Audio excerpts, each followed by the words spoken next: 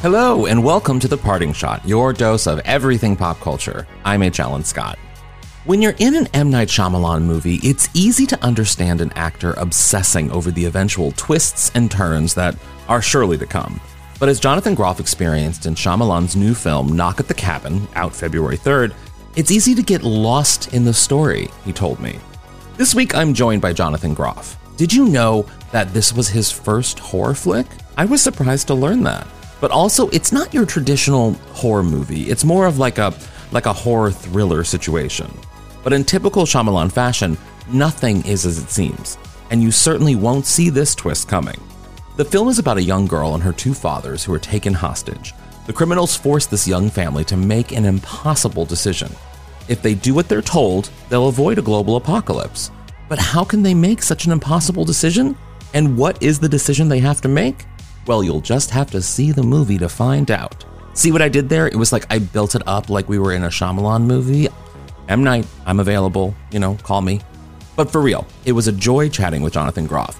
We also talked about what he enjoys more, Broadway or film, because he is very much known for his Broadway work, and whether or not we'll ever get a new season of his Netflix series Mindhunter, because I don't know if you're anything like me, but I've been longing for this third season. I need it. I'm begging for it. I'm actually begging for it. And in fact, I actually begged him for it. You'll listen to that too.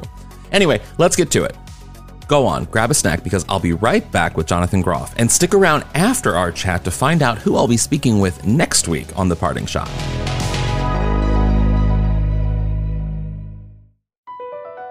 BP added more than $70 billion to the U.S. economy in 2022. Investments like acquiring America's largest biogas producer, Archaea Energy, and starting up new infrastructure in the Gulf of Mexico. It's and, not or. See what doing both means for energy nationwide at bp.com/investing in America. The film looks great. Of course, I can't see it because it's an M. Night film and no one can see anything beforehand. And I'm so excited for... Okay, I'm actually kind of relieved that you haven't seen it because I was thinking, what will we be able to talk about if you have seen it that isn't going to spoil? Well, I kind of like that I haven't seen it either. I kind of like going into, especially interviews like this about a film like this. I like not seeing it because it helps even just me communicate about it in a lot of ways, because I want to be like the audience, and ask you the question right. I'm so eager for. And my first one is, what about this film excited you to do it? Well, Night is one of those filmmakers. There's a handful of them where when I go see their films in the theater throughout my life, I distinctly remember the experiences where you really feel the director's eye throughout it. And to me, his films, they feel special and they feel specific to him.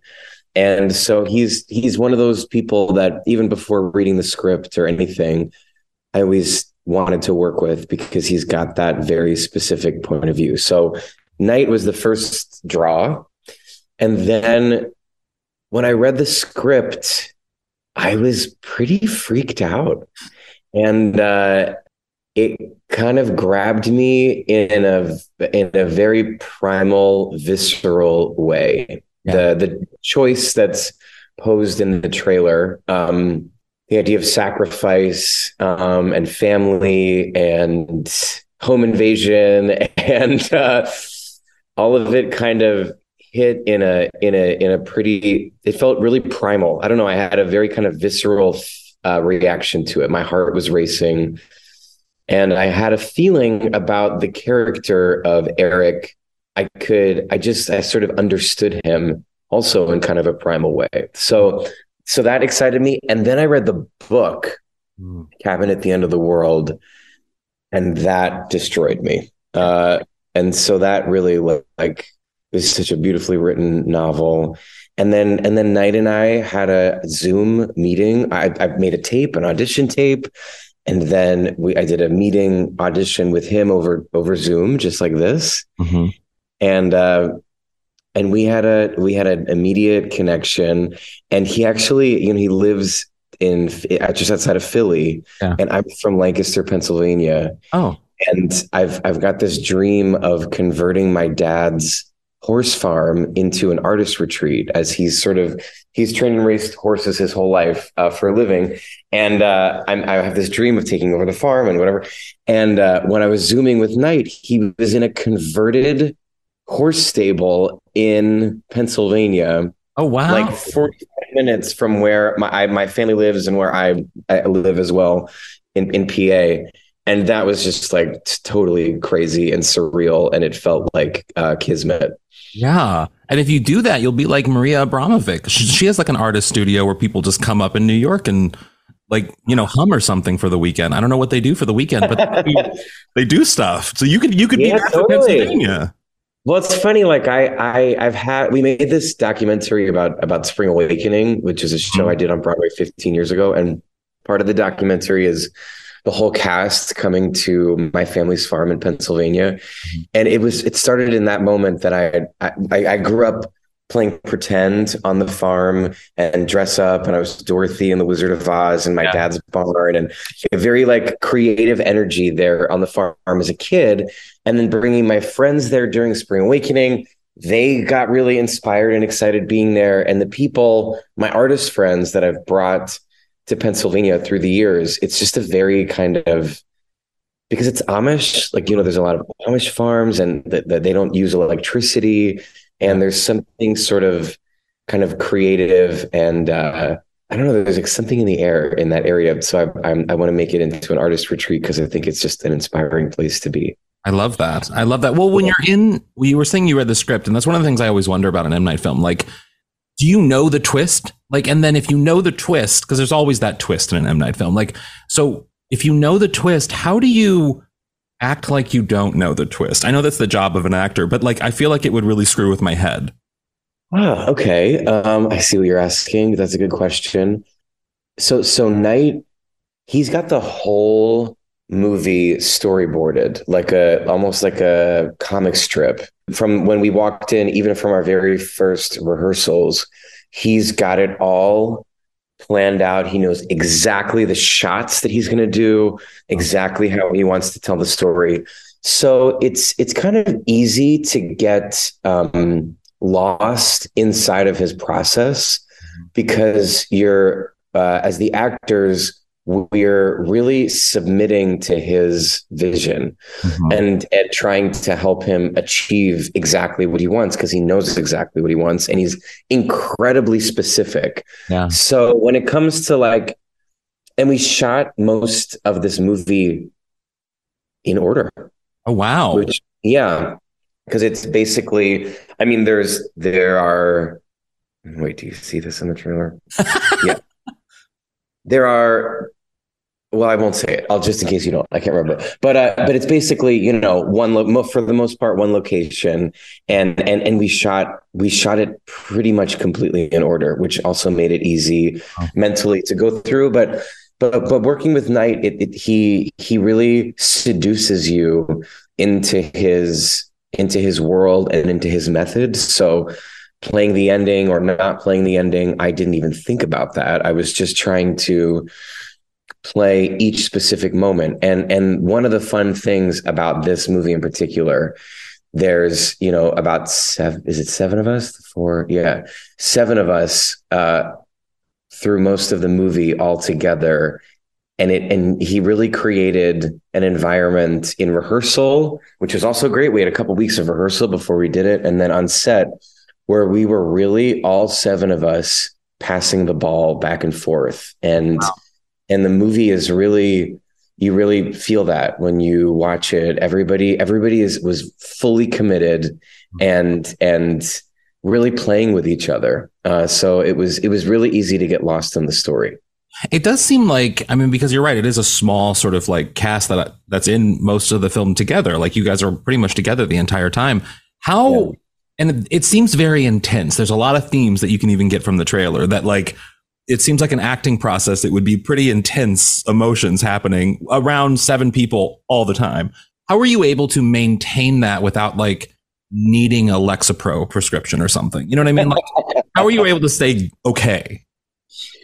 It's the first time I've ever done a horror movie. Oh, wow. So it was a real education in that, like, it reaches you're at a certain fever pitch the entire time from an acting standpoint. And all 7 of the actors were there to show up and really commit. No one was phoning it in. No one was thinking of this as like an easy job or something. Everybody was really committed the whole time. And it was really intense and very like extreme emotions. And we would do some of the scenes and just come off set and just be like, wow, that was really something. We were all in there doing that. And we had a real camaraderie, the 7 of us, and we would laugh a lot on the breaks. Like during the lighting setups, there was quite extended lighting setups, partially because it does take place in a lot of it in one location, and they spent a lot of time making that nuanced and beautiful and different, and really like planning out the different types of times of day and all of that. So we had some downtime where we would laugh and hang out and just kind of chill and release from the intensity of the experience, and that really helped. And we did fun stuff in Philadelphia, and like Knight's wife, it's not Zumba, it's called something else, but she teaches like an exercise Zumba kind of class outside of Philly. She does that. She does not need to do that. She's married to M. Night, but I love that. I know. Yes. And so one Saturday, Sunday morning, we all as a cast went and did that. And so we had a lot of offset fun that offset the intensity of the scenes. But yeah, it was intense. Yeah, no, I can imagine. And also, like, now that you do it and you're out, I mean, even just now talking about the film, I can see you like struggling sometimes to see like, what can you say? What can you not say? And it's not, it's an M. Night film. So it's one of those things that you want the audience to sort of be surprised. How do you not accidentally give something away? Just like in casual conversation with, like, I don't know, a stranger. In casual conversation, I've totally given everything away. I'm not great at hiding that stuff, but I just sort of, out of respect for the movie and out of respect for Night and how, I mean, he really, like, he is such a passionate filmmaker, and he takes what he does so seriously, and it means so much to him. And yeah, so out of respect of the movie, in interviews, I can be an adult and put on my filter, but in life, I'm a little more loose-lipped, as my friend would confirm. Yeah, I'm the same way. I can't keep it. It's just, it's just a problem. I'm good at keeping secrets when it's important, but like movie plots, and I don't know.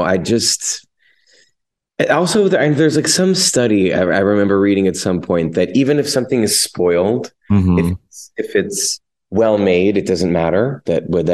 Yeah, it shouldn't. Yeah, and I think I believe in this movie enough to think that even if you knew what was going to happen, it would still be an enjoyable experience. I mean, I went into The Sixth Sense knowing what was up, and I was still lost and mesmerized by everything. So, like, I don't, whatever. I do think that, like, because there's so many M. Night films, and I'm sure you've seen a bunch of his films. I know which one I would cast you in if I could pick a role to cast you in, but like, what other M. Night film would you have wanted to be in? Oh, wow. That is such a good question. I mean, to be an old and just be on the beach the whole time seems like it would have been really fun, especially because I know they shot that during COVID, but that's more from like a vacation standpoint. Yeah. Yeah. Oh God. Let me think of like who I would have wanted to be in one of his movies. I really have no idea. Well, I would want you to be Bryce Dallas Howard in The Village. I think that would be really fun. Oh my God, I'm stealing that answer. Yes, I'll take it.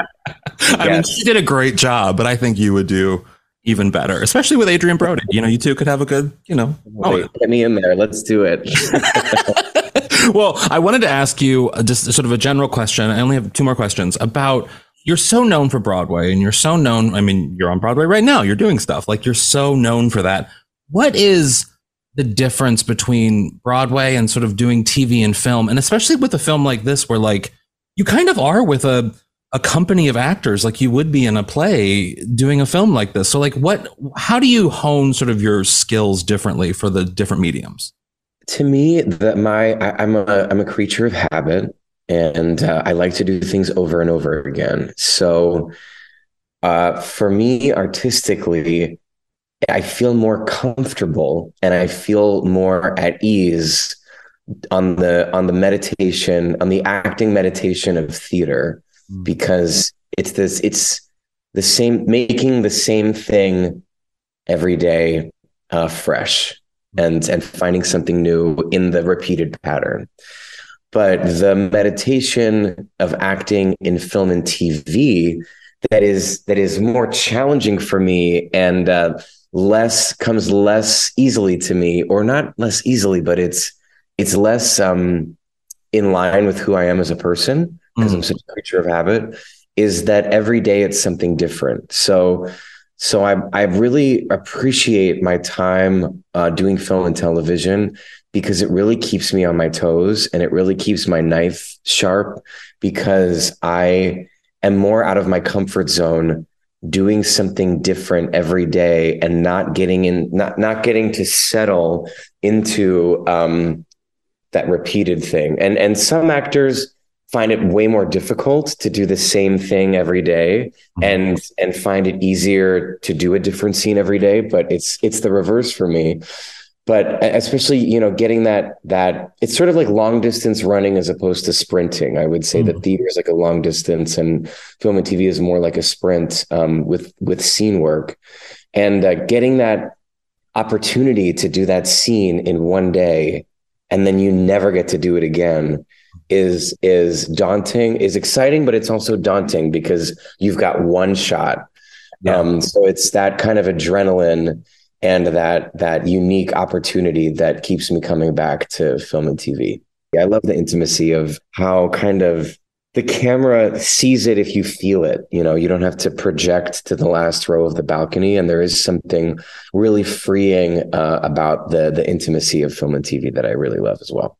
Yeah, I have a lot of friends who they do a lot of theater work, but they also do a lot of film and TV. And one of the things that I've noticed about people who are more theater driven prone are that they don't watch themselves on film or TV. They don't watch sort of what they've done, because they're constantly being like, I want another shot at that. I want another day, another night, another what. Are you that way?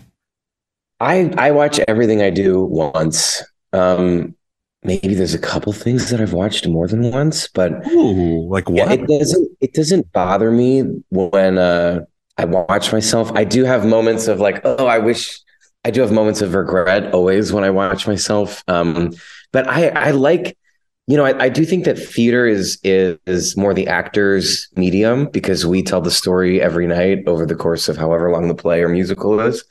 But what I like about watching, and what I love about watching film and TV back the one time that I usually watch it, is to know what the story ended up being, because we don't know when we're in it. And the same as with Knock at the Cabin. Like, what is the story that was, most of it is the same, but what are the editing choices? What did they cut out? What did they amplify? What does the score sound like? All of that, all those elements are such huge parts of the storytelling. And it's always really fascinating for me to see what the product is in the end. I really enjoy that part of it, unrelated to watching myself, which is always complicated, but ultimately fine. I can get over the mistakes I've made. That's good. I can't. I do have one last desperate question that is from me, from my boyfriend, from many different people, and it's a very important question. Is there ever going to be another season of Mindhunter? We're dying for it. We're literally dying for it. Weekly. Oh my God, you're dying for it weekly. I need it. I have no idea. It's all up to David. If he wants to do it, I'm sure all of us would run and go back and do it immediately. Holt, actually, I just saw Holt 3 weeks ago. He came to see Merrily off Broadway with Jen Starzik, who's our costume designer on Mindhunter. So we're all still very much in touch with each other, and it's all up to David. I'm dying for it. I need it. It's oddly my therapy in a weird way. I don't know what's so soothing about that show, but it is soothing. I could see. I get that. I've had people tell me that they like after watching it several times will like that. I forget. So there's some artist who was like painting with Mindhunter on in the background. But well, David is such a consummate artist, and he packs so much into his work. So it makes sense that it would be something that would be played again and again and considered. So, I'm excited for his next movie. Yeah, same. Yeah. Well, thank you so much for taking the time to do this. I really appreciate it. Thank you. Yeah, great to talk to you. A pleasure. Yeah, lovely meeting you. Please tell me you're going to go see Knock at the Cabin. I really need you to. It's such a fun thriller. And I know when I chatted with Jonathan, I hadn't seen it yet, but I've seen it since. And it is, I mean, Shyamalan is our modern day Hitchcock, so you kind of have to see this movie. It's good. You need to see it. And let me know what you thought of today's episode. You can find me at @AllenScott on everything. And thanks for listening. If you liked what you heard, go leave, rate it on social media because that's important. And on the iTunes, wherever you're listening to this podcast, go give us a good rating. And for more on the latest news and podcasts, head to Newsweek.com and follow Newsweek on all the social platforms. And while you're there, subscribe to my newsletter for the Culture Newsletter. And on the next episode, I'll be chatting with Alan Cumming about his literally addictive new reality competition series, Traitors. One Saturday, I stayed up until 4 a.m. watching this entire season. It was such a good show. It's on Peacock. I encourage you to watch it and then listen to our chat. Honestly, just so good. Until then, watch something fun and have a great day.